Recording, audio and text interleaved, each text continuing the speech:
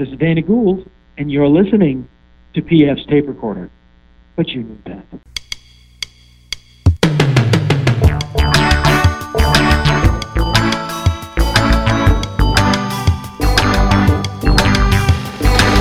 Hello there, I'm PF. This is my tape recorder. Coming up, Nikki Glazer talks about her new MTV show and going head-to-head with her comedy hero. Hopefully we can work together, but we might be on at the same time with him in some markets for sure. We'll find out who that is and how she feels about all that coming up in just a few minutes. Of course, we just had the election. Barack Obama was reelected, and the conservatives and the GOP are freaking out. But oddly, so are the Democrats. We'll have a look. And no, you have not tuned into Newsbusters. But first, as always, fake news.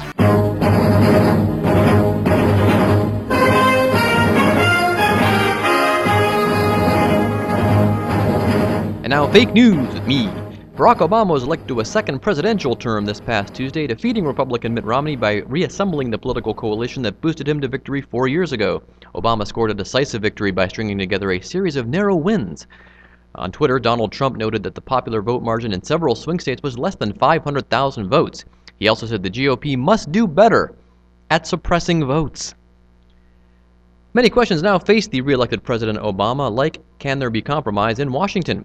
Can Iran be taken off the path to developing a nuclear weapon? And when do I get all that free stuff Bill O'Reilly was talking about?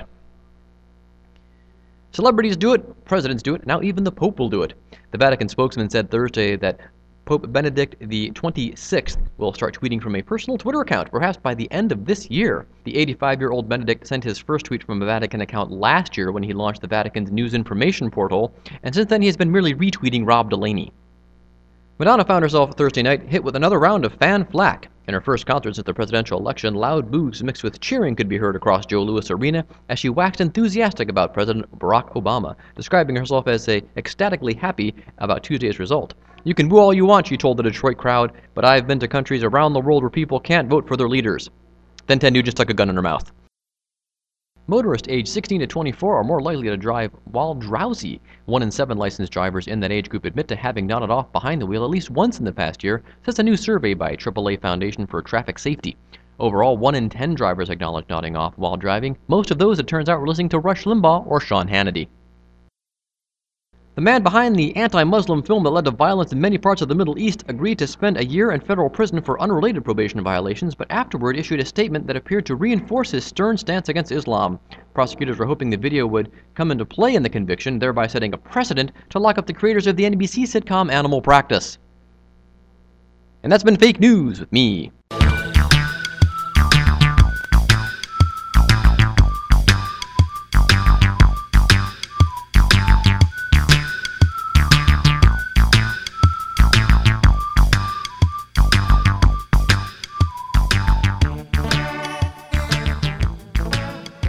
I almost feel like starting this segment with something like, "I'm P.F. Wilson, welcome to Newsbusters, let's get started." But of course, President won re-election on Tuesday, and the GOP freaked out. You've probably seen the clip of Karl Rove just, not believing it. The Fox News telling him that, no, look, we're calling Ohio for the president, and he's won the election, and Rove just not believing it. And then the past couple of days, they've come out saying, "Oh, well, it was because of Hurricane Sandy," and they're just so in so much denial. Well, oddly, there's a show that I do recommend. It's on the YouTube there. It's called The Young Turks, hosted by Cenk Uygur. Normally, Cenk, a real together guy, a real smart guy, but he went on this kind of bizarre turn. I'll let you have a listen to it here. President Obama won a convincing victory, so of course, what are the Democrats going to do? They are going to immediately give away the Queen. Now, this is not what the Republicans do. Of course, you remember that Bush had won 286 electoral votes back in 2004. President Obama, this time around, is likely to win 332 votes. It's a huge difference. Obama has a much larger mandate. Okay, this whole idea of a mandate, and this was first put out there back in 2004 when, and Cenk goes on to play this clip of President Bush saying that he'd earned political capital because he had beaten John Kerry 286 electoral votes to 251. And, of course, the president just won 332 electoral votes to 206. Now, you would think, wow, that is a huge margin. But, of course, what everyone seems to be forgetting is that the popular vote is a lot different. Now, the popular vote doesn't determine who wins the presidency. We have had, in fact, in 2000, famously, Al Gore lost the popular vote by less than 500,000 votes, around 500,000 votes. But of course, George Bush won the electoral vote, so he won the election. But in terms of a mandate, the Electoral College means nothing. It doesn't mean anything at all. All it means is you've won the most states and the electoral votes that go with it. In the popular vote, if we go here to the list on the handy-dandy Wikipedia, it shows currently that Barack Obama had 3.1 million over Mitt Romney, which is good, but it's not like 332 to 206. Okay, it's still pretty close. And Cenk goes on to explain how the media is reacting to this.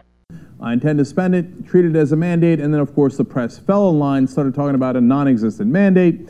Now, this time around, of course, the press is not doing that. There was a new headline out saying, election's 50-50. Even after we have won the election, nonetheless, it's the Associated Press that says a headline, quote, it's a 50-50 nation, give or take. Okay, now in 2004, he was right. The press did fall in line with this whole Bush has a mandate thing because he said it. So people said, well, okay, then you must, even though he clearly did not. He only won by 3 million votes in the popular vote. So then it was a 50-50 nation too. So yeah, but this time the press is right. And Cenk's not done though. He goes after David Axelrod. So here comes Axelrod, his top advisor, and listen to what he's going to say about a mandate. On this issue of particularly the fiscal cliff, one thing, presidents always say, well, I had a mandate. That's a foolish word, and it's generally untrue. Why would you say that? Why would you give away your leverage? Because it's true, and you have none. The Congress, House of Representatives, is still controlled by the GOP. Now, there's a lot of reasons for that people are kind of looking into. Probably the number one theory on how they were able to keep the House of Representatives but not the Senate is because two things. The redistricting was done back in 2010 because of the census, and of course the redistricting is done by the party that controls the House and controls the state governments, and that is the Republicans. So a lot of districts were redrawn, and Democrats are eliminated. Dennis Kucinich in Ohio, for one. So that's one. And two, people generally like their congressperson. It takes a lot to pry them out of there. In fact, we had a Republican congressman here for years and years named Rob Portman. You may have heard of him. I voted for him because he was doing an okay job, and then the Democrats didn't put up anybody that was a lot better against him. So I was right there in that pool of people that like their congressman. Everybody hates the House of Representatives. They hate Congress, but they like their congressman. And certainly I think that had a lot to do with why some of the congressmen were re-elected and why they still maintain the majority in the House. Okay. Then there's this whole other issue tied to the election here, separate from what Cenk was talking about. And he goes on to explain that, President Obama is actually going to lower taxes for business, which he is, which some economists say actually is something you probably should do. And I know that sounds counterintuitive because we think, well, they're not going to pay the workers anymore. They're just going to kind of pocket that money, which is what I still believe. But economists say you really shouldn't have any corporate income taxes. And I'm thinking, well, if economists say that, then I'm willing to listen to it, we know President Obama likes to go to the table and give away a lot of stuff. I mean, if he could go to that, at least there's some basis to it. Okay, so the reason why did the GOP and people like Karl Rove, they spent millions and millions of dollars and they got run. Every single race that Rove and his people and Sheldon Adelson and all these very rich people who wanted Mitt Romney and the conservatives and GOP to win lost badly. And they couldn't figure out why. And on the David Pakman show, which I recommend, it's just look up David Pakman on YouTube, and Pakman is P-A-K-M-A-N. He was kind of theorizing, and something I had thought, is that maybe fact-checking finally caught up with the GOP. Now, we've been saying, for months now, that, everyone wants to say, oh, well, both sides do it. And while there's a kernel of truth to that, one side is worse than the other. They just are. You could make an argument that maybe the accuracy of painting, Mitt Romney as shipping jobs overseas, or this one, President Obama didn't run this ad, but one of these political action committees ran it on his behalf, that this woman got laid off from her job after Bain bought this factory, and then she lost her health insurance and she died of cancer. That's a little extreme. Okay, but it was happening way worse on the other side. These outright lies, the president gutted welfare and now we'll just send you a check, which was complete nonsense, utterly made up from whole cloth, as they like to say. So I think it's, I didn't think people were as engaged as me in politics, because I think, over the years I found people just find politics either boring or it's just not as fun to follow, the White House and Congress and the Supreme Court as it is Snooki. So. But I think when people do hear things now, because the internet is so easy to use and so easy to access information, I think maybe people do hear something like that and go, "Wow, did he really gut welfare?" And they look it up and they go, "Oh, no, he didn't do that at all, did he?" So I mean, it's a lot to consider in the election, but I just think it's just weird how everyone was going on this week about how Karl Rove melted down. They're on Fox News, and I cannot stop watching that, by the way. But then on our side, there are people saying, "Oh, well, it's a mandate. It's a mandate." No, it's not a mandate. He won by 3 million votes. That's not a mandate. Now, it's a majority, certainly, and people, that voted for President Obama, I think a lot of them voted for him knowing that he wants to raise taxes on people making more than $250,000. I don't know if they know he wants to lower the taxes on corporations, but again, economists say that's the way to go. You lower or eliminate corporate taxes, and you tax the people that work at the corporations. Of course, Mitt Romney says that corporations are people too, so maybe you tax them on that basis. Born in Cincinnati and raised in St. Louis, Missouri, comedian Nikki Glazer now calls New York City home. She performs there regularly and tours the country, headlining clubs across the USA as well. Here now is our interview with Nikki Glazer.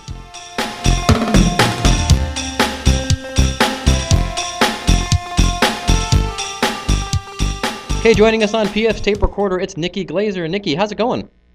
Hi, I'm good, thanks. How are you? Good. Now, we have a lot of mutual friends, it seems. Do we? Well, acquaintances to me, friends to you. Well, you're originally from St. Louis, but someone told me that your folks are from here in Cincinnati. Is that correct?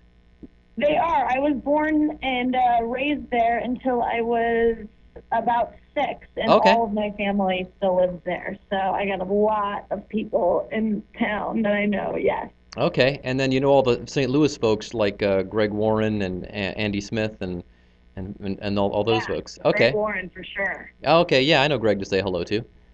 We've spoken Yeah. many a time. In fact, he was in Cincinnati for a long time at his day job with at his day job with Procter and Gamble before he started It doing. was, I know. Here you go. You know Greg's story.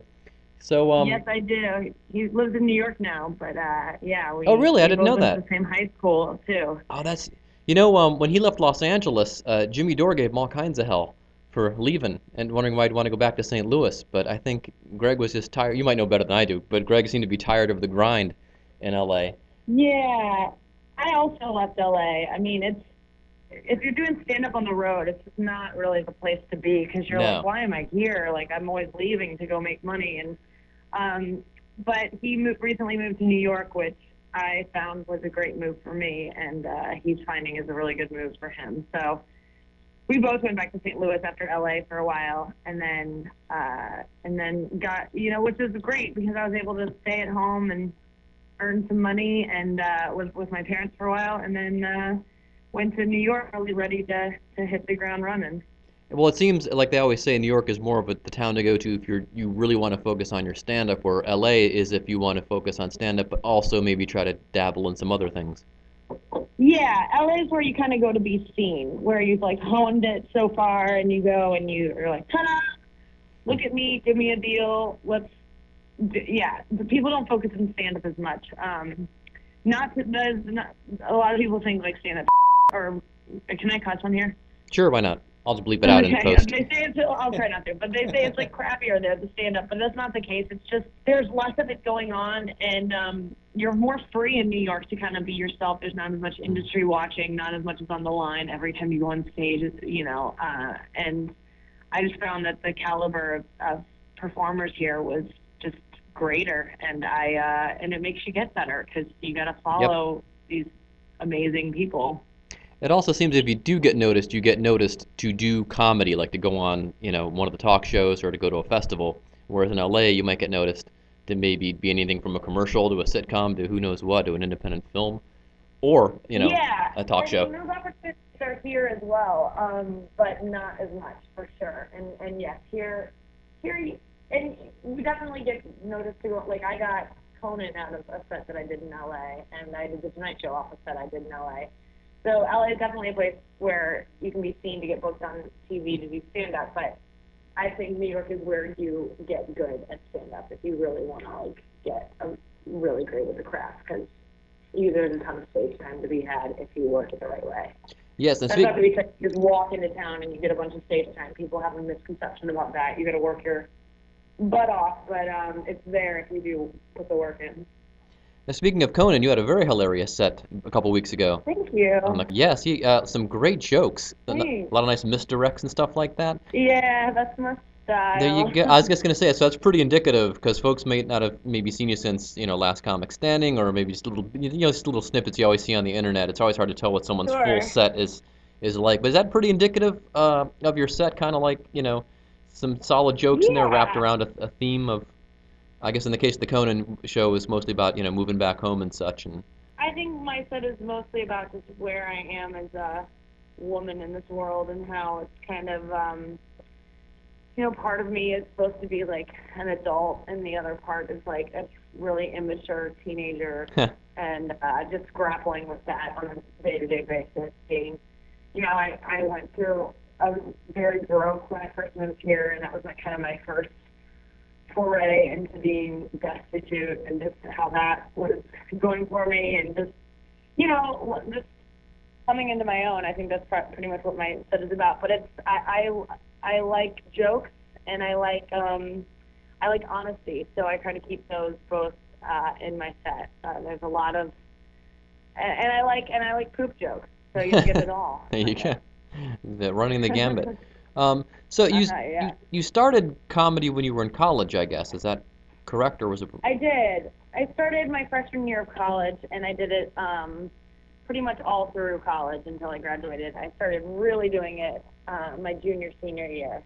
And then by my spring of my senior year semester, I auditioned for Last Comic Standing and got on that show. And then I went to LA to film it, and then I was like, oh, I guess this is the place. I've been here, so I'll move here. And so I moved to LA right after I graduated, and was there for about 3 years. Where'd you go to college? I went to college at KU, University of Kansas. Oh, there you go. All right. Yeah. War Jayhawks. Yes. So, what were you studying to do apart from I comedy? was an English major. I just wanted to get through college as soon as possible, and I kind of walked in with some credits, and I'm also fluent, so I figured that would get me through pretty quickly. There you go. And so yeah, I was really eager to get it out of the way. I felt like college was kind of holding me back. I'm glad I did it. It was a great experience, but the first time I did stand up, I knew that's what I was gonna be doing. Oh, and okay. that a degree would pretty much be wasted. Yeah. But made my parents proud, and I can say I have a degree. Well, and being an English major, which comes in handy, I'm sure, when you're, even when you're writing comedy, when you're writing, little, one-line jokes and things like this, that the economy of words and, the use of language. I think it taught me how to be a good writer and work on deadlines, because, it's just a lot of papers due the next day, and it taught me how to bullshit my way through something, is to be honest. Oh, there you go. College is, Yeah. for me, I wasn't, really dedicated to it, so I was just like, how do I get this done without, how do I get good grades without really trying that hard or taking me out of what I really want to do? So it taught me the art of getting stuff done under deadline. But did you enjoy the 4 years of college? Because, it's a lot of fun for most folks. Yeah, I did. I'm glad I had it, because I would have rushed into going to LA too soon. I mean, the first time I did stand-up, I was like, I want to do this forever. This is it. And I didn't understand what it took. So I think it slowed me down in that respect, and gave me the opportunity to stay around Kansas City, figure out kind of how comedy works. I was doing open mics. I kind of learned the business a little bit, started, emceeing at the club. So it slowed me down, because I would have just jumped the gun and gone to LA too soon, which I ultimately did anyway. I think I went there too soon, but it ended up working out. And I did have fun. I didn't have a typical college experience. Weekends I would go and do or watch comedy in Kansas City and kind of leave my college town. But my freshman year, I went to University of Colorado at Boulder, and I got all my college in that year, pretty much. Oh, okay. Okay, so an alternate career path then. What prompted you to do comedy in the first place then when you got to college, or did you have a burning desire even through high school to say, I can't wait to try it, or? I didn't have a burning desire. I loved comedy. I was like obsessed with Conan O'Brien. I discovered him, and I was like, whatever this is, I want in. Like his brand of humor just really hit a chord with me, and I was obsessed with him and Dave Matthews Band when I was in high school. Like a bunch of people, when I got booked on Conan on Facebook, high school people were like, "Oh my God, you were obsessed with Conan! Like, how is this happening? Your dream is coming true!" And it really was. It was like, I was just, all I could talk about or think about was Conan. And then I was acting all through high school. So I was like, I guess I knew I wanted to perform. I was like, I guess I'll be an actor. Then I tried, like I wasn't that, I just didn't have a passion for acting. So I was frustrated by that because I wanted to be on stage, but I also wasn't that good at it or dedicated to it. And so I went to my freshman year of college, and I was like, I don't know what I'm going to do. This performing thing isn't working out, I guess. I'll be a sitcom writer or something. I knew I wanted to do comedy. So stand-up didn't even occur to me. I just didn't grow up watching it. I just didn't know it was a thing. And then people started telling me, like, in passing, like, my freshman year, like, you should be a comedian. I started hearing that a lot. And I had never heard it before. I think it was just something that it was like part of, like, in high school I was kind of quiet, and my friends were really the funny ones. I kind of sat back and observed. And I think that in college I kind of reinvented myself and became out of my shell. I went by myself to the University of Colorado. I didn't have any friends go with me, so I was like, oh, you're going to be the funny one. And so I started getting people telling me that, and I was like, oh, I guess I should try it. And then there was like a stand-up competition on campus that my friend saw a sign for, and she was like, you have to do this. And so I was like, all right. And then I did it once, and I was like, all right, that's it. I knew right away. I called my dad right after my set, and I was like, okay, this is what I'm doing. No looking back. So you don't think if you'd gone to school with, like you said, with people that you knew, or maybe some people from high school, you might not have believed him as much as these people you just known for a short time saying, yeah, wow, you're funny, you really got to go do this. Yeah, I don't think, if I wouldn't have gone by myself, I don't think I would have, because I kind of left it to them. I was like, I think they're the funny ones. That's not really my thing. And I kind of sat back and I was never just, I was kind of quieter and kind of let them take the reins. But I'm so glad that I did not go with them, because I really did get to like become a new person, and it was awesome. So. Now, you have other vehicles for your comedy currently. You do a podcast as well? I do. I have a podcast with Sarah Schaefer. She's another stand-up comedian in New York. We met at a party like my first week living here 2 years ago. And we just started a podcast right after meeting. We were like, we just got on the topic of podcast, and we were like, oh, I want to start one. She was like, I do too. I was like, we should do one. And so we started a podcast like right there, and the next week we were recording, and we record out of her apartment. It's us two interviewing a comedian friend. Okay. And we invite like an audience of people over to like watch, so we have like a small audience in her living room. Wow. And then we just have like a candid, fun conversation. It's kind of just go with the flow, no agenda really. Just try to make it as funny as possible. Sometimes we cry, sometimes we, laugh. We always laugh, but it's a lot of emotions happen. It's really fun, and we have an MTV show coming out now that we sold and are producing, and the stars of coming out in January, called Nikki and Sarah Live. Oh, and it's basically the same format as the podcast? It is not. Our podcast kind of got us the show because we could come to them and be like, hey, look, we are good together, and look at our chemistry, and da-da-da-da. And so that kind of sold them on it, but the format of the show is more like, it's like a Weekend Update, I would say.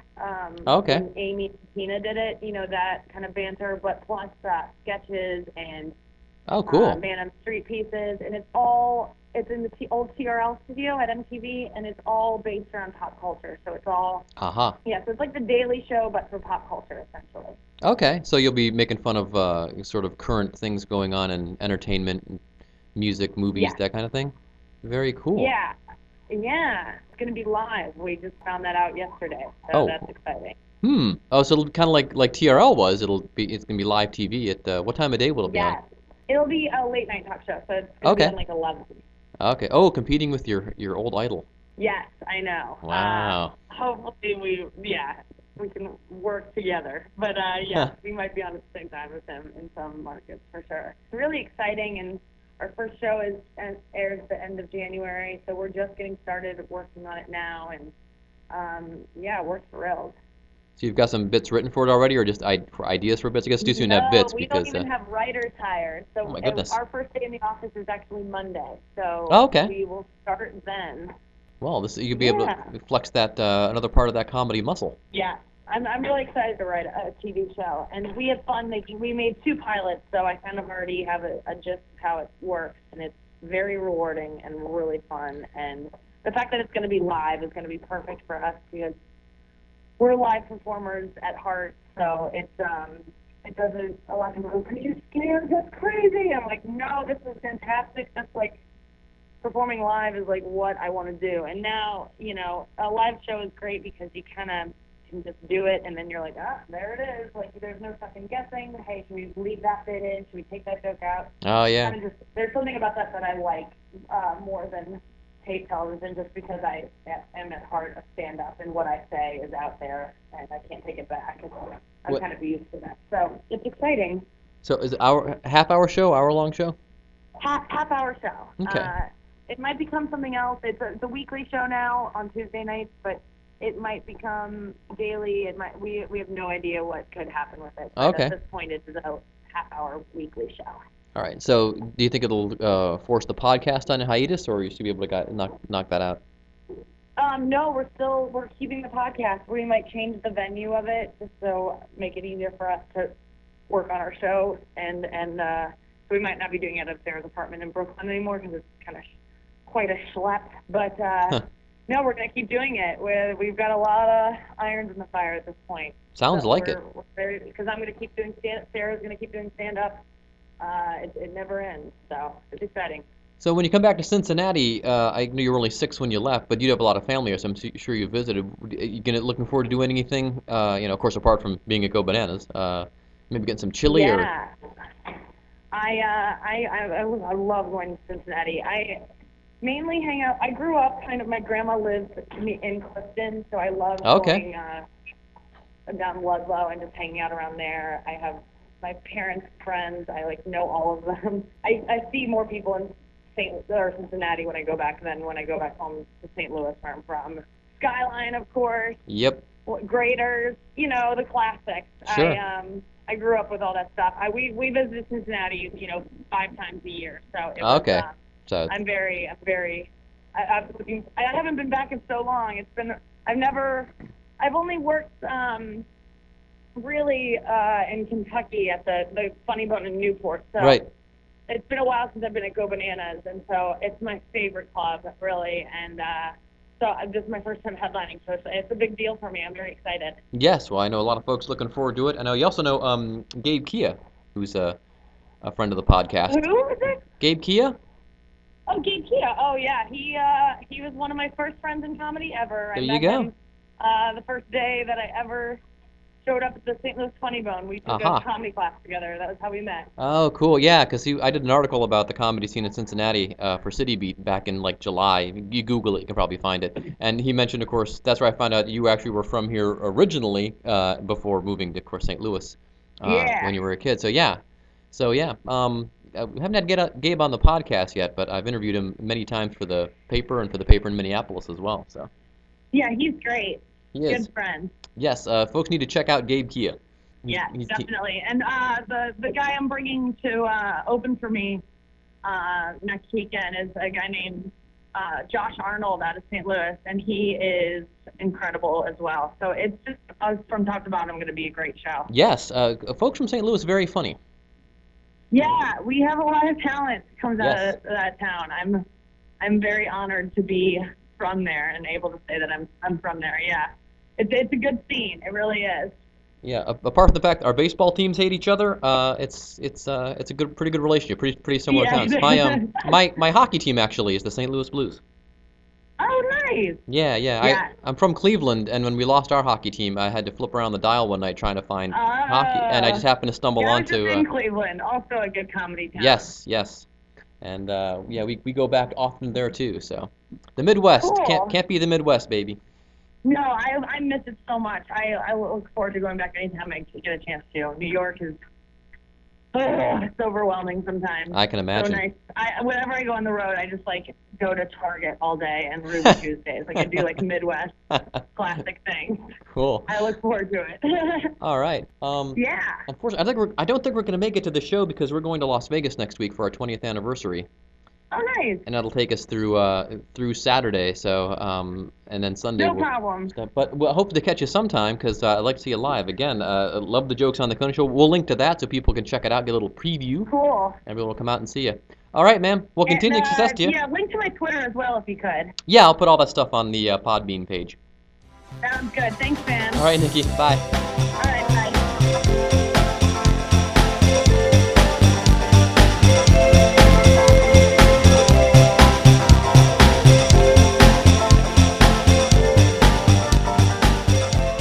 Thanks again to Nikki Glazer for being on the podcast. You, of course, can find all things at Nikki Glazer. Guess where? Yes, at nikkiglazer.com. And that's Nikki for Nikki. And Glazer is Glaser, not with a Z like the folks that own the Tampa Bay Buccaneers, but with an S. And then you can find all the information about her podcast and her upcoming MTV show and all that great stuff. I can tell you that she is at the Comedy Cellar in New York City. That is November 11th. 12th and 13th. The Comedy Cellar does assure us that they do have power, that they are putting on shows. So things are back to normal in that respect, at least, in Manhattan, following the big storm. Okay, let me see. What other order of business do we have to get to? We also have to tell you to like the podcast on Facebook. Follow me on Twitter at PF66. PF Tape Recorder logo by Dan Coble. And you can find him at Tigerdactyl on Twitter. Also, Dan was our guest on the football podcast, the No Huddle. He won our league last year, and he talks about missing the draft this year and how that's affected his season. He's kind of in the middle of the pack, so if you like the fantasy football, look up the No Huddle. That's pfwilson.podbean.com for that, or you can just search it in iTunes or in Google, and it should come right up. Let me see. The music for PF's Tape Recorder, as always, is composed by John Varopoulos and Doug O'Connor with a little help from me. Performed by John Varopoulos and Doug O'Connor with a tiny bit of help from me. I believe that is all we have on the agenda for today, except to say so long and thanks for listening.